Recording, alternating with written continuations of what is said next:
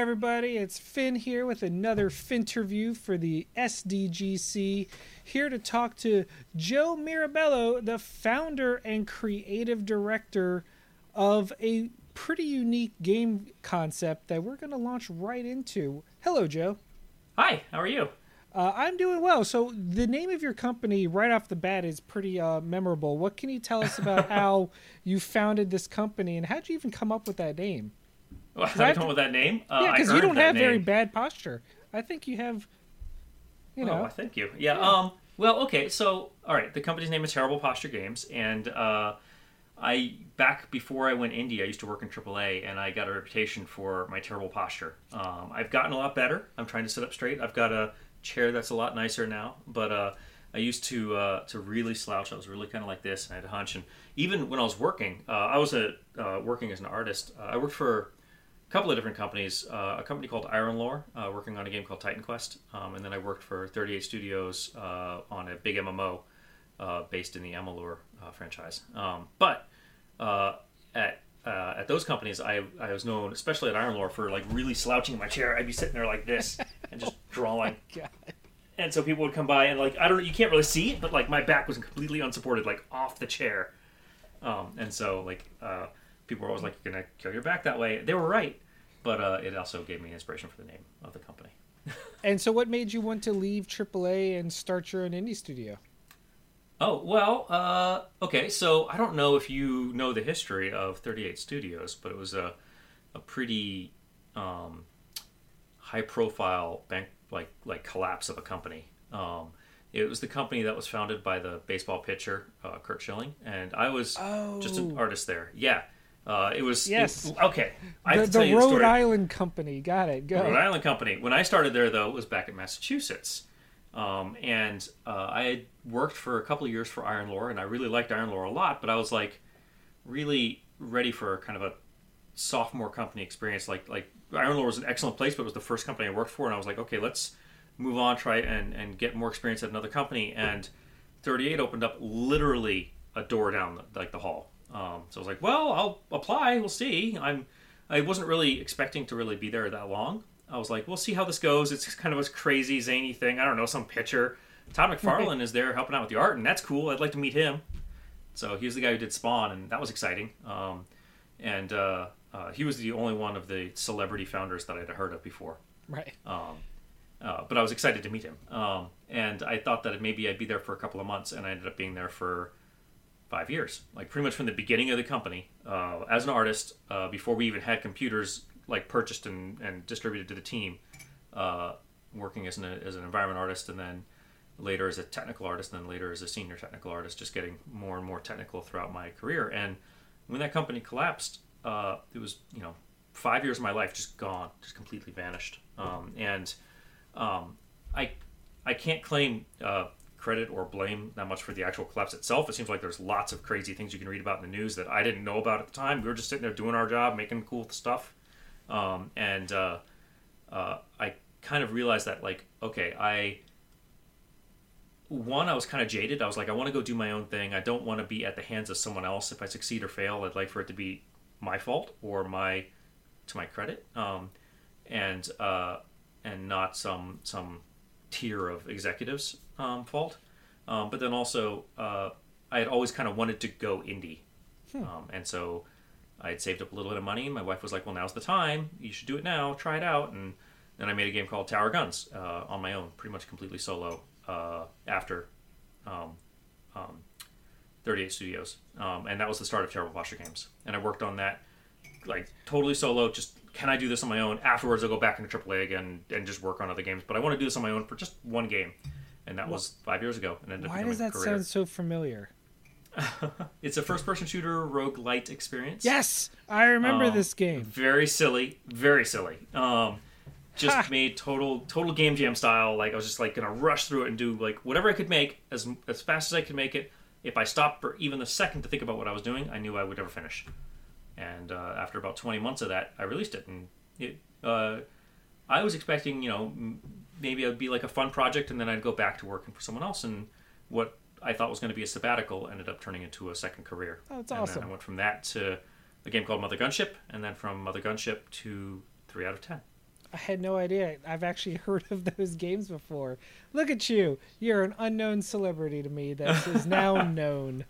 So Well, the gunship was more than just me. Tower Guns, I was did 100% bring on help to you. bring the...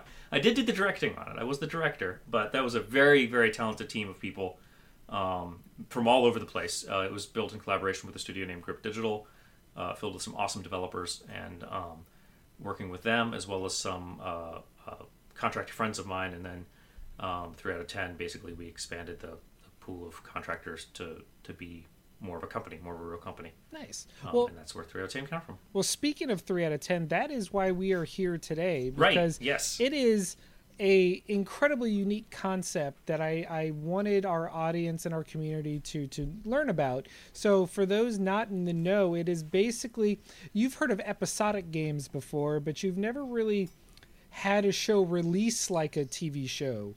They've kind of had the concept of them, but this you actually released in weekly installments like it was a sitcom itself.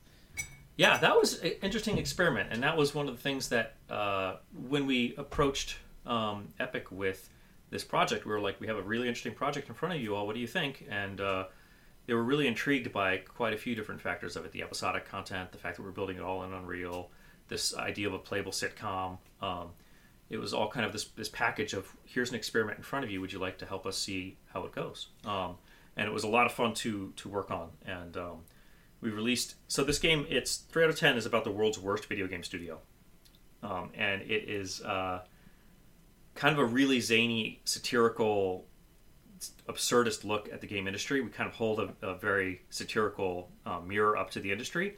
And it's filled with really silly, over-the-top, wild antics. We don't try and be realistic, but we are at the same time, I've been told at least, one of the most faithful portrayals of the game industry.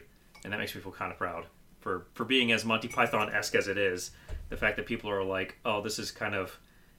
we're sad crying, laughing at this because of the truth in here, in the situations that happen. And they're trying to get above, the studio in the game are trying to get their score of their game above 3 out of 10.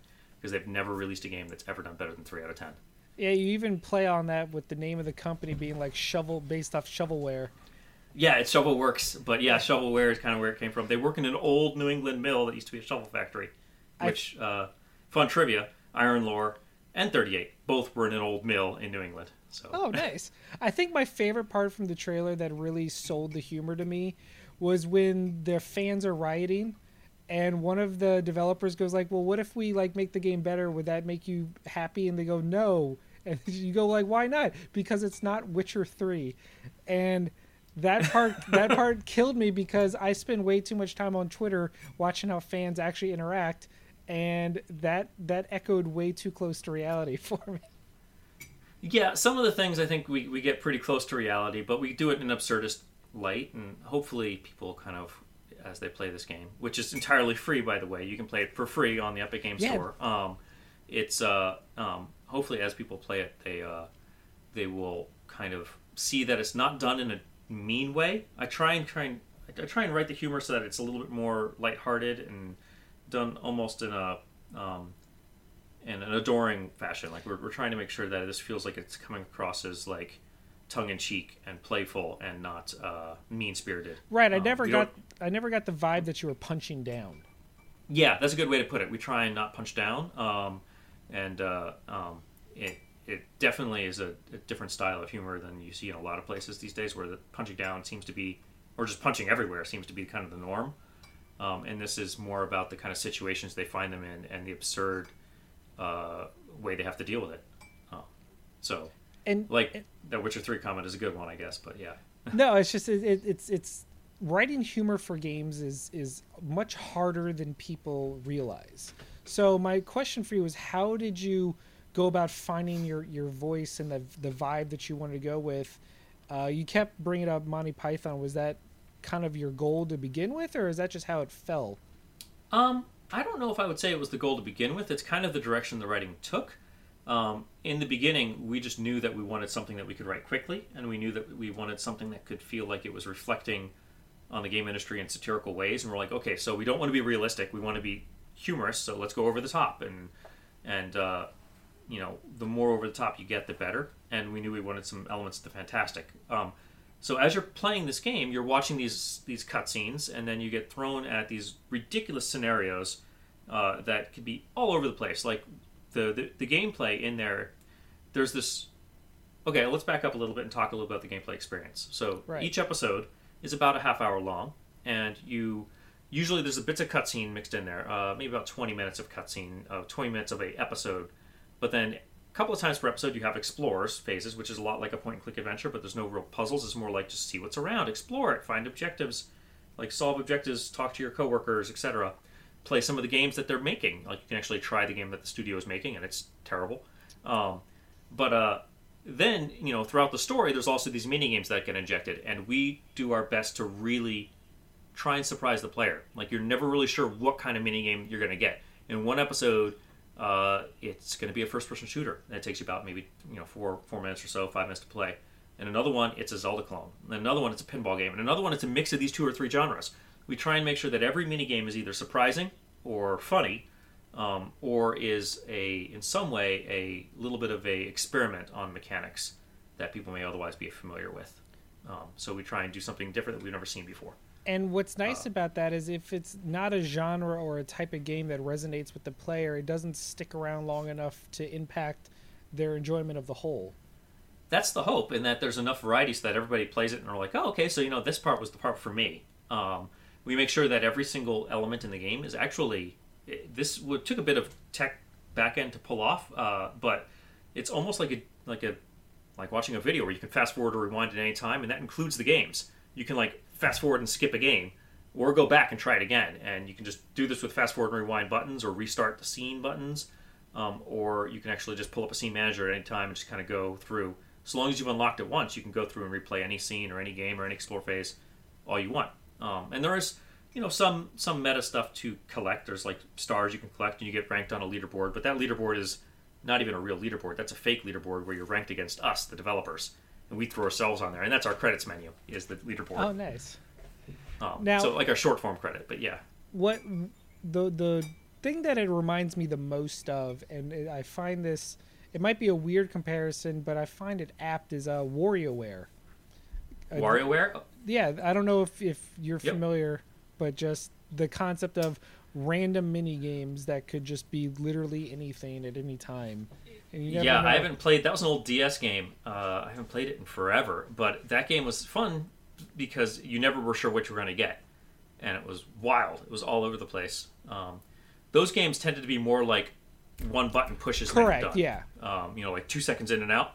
But yeah, that was one of the inspirations. Like WarioWare, it was a little bit of Professor Layton, because there's Professor Layton has an interesting mix of story elements and kind of these freeform explorers, even though you're just clicking on pretty pictures, really. Right. But then they also have these mini games. In Professor Layton, they're all puzzles.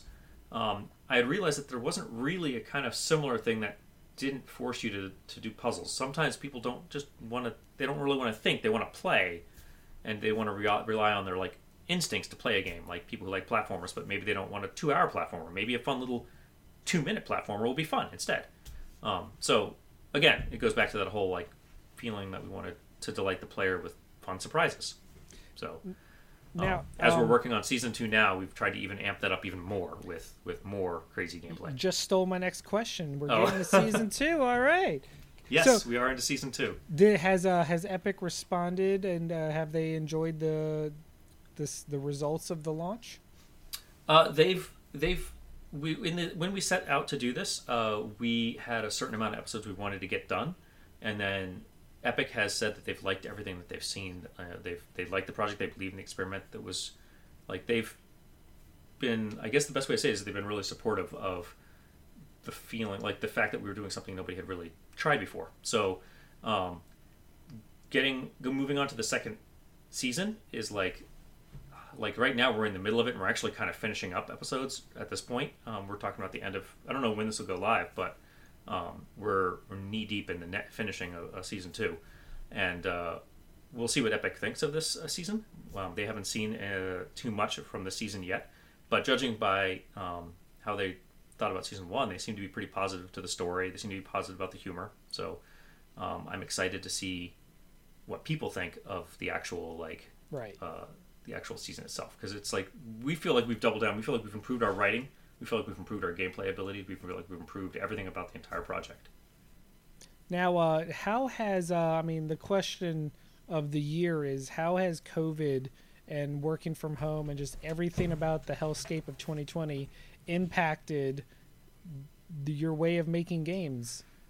It's been a bit of a hellscape, is a good way to put it. Yeah, okay, so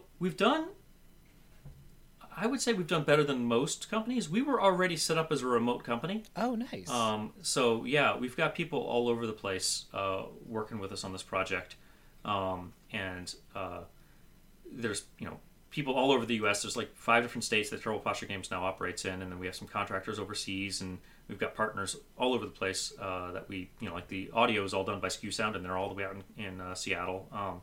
And so we've already kind of adopted this remote culture even from the get-go. So we were able to kind of keep rolling right away when lockdown started hitting and when COVID started hitting. Except those of us who are parents, we've had to deal with juggling the daycare situations, and that's been really tough. For me personally, that's been really tough because I know I've had to take time and not been there for the team at times when I really wanted to be, because I've had to, rightly, prioritize, family or take care of my kid. Right. We've managed to juggle, I think, pretty effectively, but it has led to me making up time at night to kind of like make ends meet on the on my duties as a writer, or as whether I needed to approve something, or juggle the leadership role with my fellow leaders on the team. That's been tough, and it's also been tough just because the general year has just been stressful on the entire team. So even in just speaking generally, everyone has got a higher strung, we're all a little bit higher strung, I think. We do a really good job about making sure that we're looking out for each other as much as we can, but everyone feels it. 2020 is an awful experience for so many of us. Even aside from the terribleness of COVID, we're all juggling with, global instability right now, national instability. We're never really sure what's going to be coming next month. In the news cycle, it's a interesting time to be alive, and I've been telling people that whoever said "May you live in interesting times" was full of crap, because they did not live in interesting times. I'll tell you, I want to go back to boring times, but it is what it is, and we'll roll with it, and we do our best. And I like to say that we've made some awesome stuff, and we've, despite everything, despite all of the harshness of 2020. We're excited to see what 2021 will bring, and I think that the team feels pretty energized, and they're super talented and have been awesome to work with. So I feel very lucky and very proud to be working on the team with the team of people I have been working with. Spoken like a true founder of a company. Just crushing it on the PR side right there. I just wanted to but I mean that, man. No, I know. I'm just giving you a hard time about that, because it came off so heartfelt, and I was like, this guy knows what he's doing. All right. I wanted to thank you, though, because... Hey, plugging Discord right now? Oh, look at you. Because just even trying to find time to do this interview with you because of your dual roles as a creative director and a family man. So I know your time is precious, so thank you. Just from you're welcome. I mean, this is it's fun to do these, and I'm excited to see what people think, and I'm always happy to talk up my coworkers. They're awesome, and I like to talk about them. All right, so name your favorite one right now. Name my favorite one. Yeah, let everyone in the company know who you actually. No, please don't do that. Don't. It's Timothy. It's Timothy. Oh, it's Timothy. All right, take that. Yeah. Congratulations, Timothy. Good job. But no, I wanted to not take up too much of your time, so I was hoping, could you give the cliche elevator pitch of 3 out of 10 for people that we might need that sound bite to get hooked onto the concept? Sure. So 3 out of 10 is an episodic playable sitcom that takes place in the world's worst video game studio, where they've never made a game that has ever scored better than 3 out of 10. So you can join them from episode to episode as they get into all sorts of wacky antics as they struggle to overcome absurd situations and grow as a team. And there's a season 2 coming, so you don't have to worry about cliffhangers. And there's a season 2 coming. There is a cliffhanger in season 1, but there's season 2 coming. And season 2 will be coming out in 2021. We haven't said yet the release date, but we will be talking about that soon. So That's awesome. Now, where can people follow you and follow Terrible Posture and follow 3 out of 10 and all that fun stuff on the internet? okay, so you can follow Terrible Posture Games at Terrible Posture. You can follow me at Blank Slate Joe. But the most important link I probably should point people towards is 310.show, which has basically everything right there. So you could go join our Discord community with a link off of that. You could click on that to get to our Twitter. You can even click on that to get the episodes for free from the EGS, from the Epic Game Store. So there's a link right there on 310.show. So 310.show is the best place to go to be routed towards wherever you Oh, no. want to know. I was when you say 310, do people actually physically type out the letters or the numbers, or do they just use the numbers? Like, is it 310? I think I got both domains, but it's okay. The number's 310.show. So the number 3, the number 1, the number 0.show. Good. So good question. For people listening, I didn't want them to try one and get frustrated or whatnot. So I know I told you It's before. appreciated, yeah. I know I told you before we started that I wouldn't hit you with any hard hitting curveballs, but I'm saving the best for last. So I apologize for gotcha you with this, but I need your answer in your heart of hearts: cake or pie? Oh, good question. Excellent question. What kind of cake are we talking about? What kind of pie are we talking about? It's the concept of cake versus the concept of pie. If you had to choose one, where is your heart leading you? If I had to choose one, I didn't. Well, it's cake. It's obvious. It's cake for me, and a lot of people are going to be upset by that because people who are pie fanatics are pie fanatics. They are like super pie fanatics to an unreasonable degree, to an absurd degree that it like is disturbing. I would to say people it's who are a reasonable degree, but but I didn't start actually liking cooked warm fruit until I was like 30. I was like, this is weird. Why do people like this? And it wasn't until I had Maine blueberries, and then I was like, whoa, a Maine blueberry pie is amazing. And so that's still kind of a new concept to me. Before then, the only pies that were good were like peanut butter pie or chocolate pie, or maybe you like a banana pie. Cream pie for me. That was my first one. Those are very good. I do like those quite a bit. Chicken pot pie. But the banana cream pie, like that, the awesome filling side of that, though, you could put that in between 2 layers of cake. So I mean, that's fair, but no one does. There's no banana cream cake, is what I'm saying. Well, that's true because they call it something different, I guess. But I've seen that like Boston cream layer in between. Okay, things. That's fair. See, I always like not scaring, but people their eyes get a little, their heart pounds a little more when they're like, oh no, what question is he actually going to ask? And then I'm like, just kidding. It's a stupid question. What's the right answer? No, I love it. That's you don't joke around about cake and pie. No, it's my favorite question I ask. I end every single initial interview with that question because people sometimes have more to say about that than they do about their own game.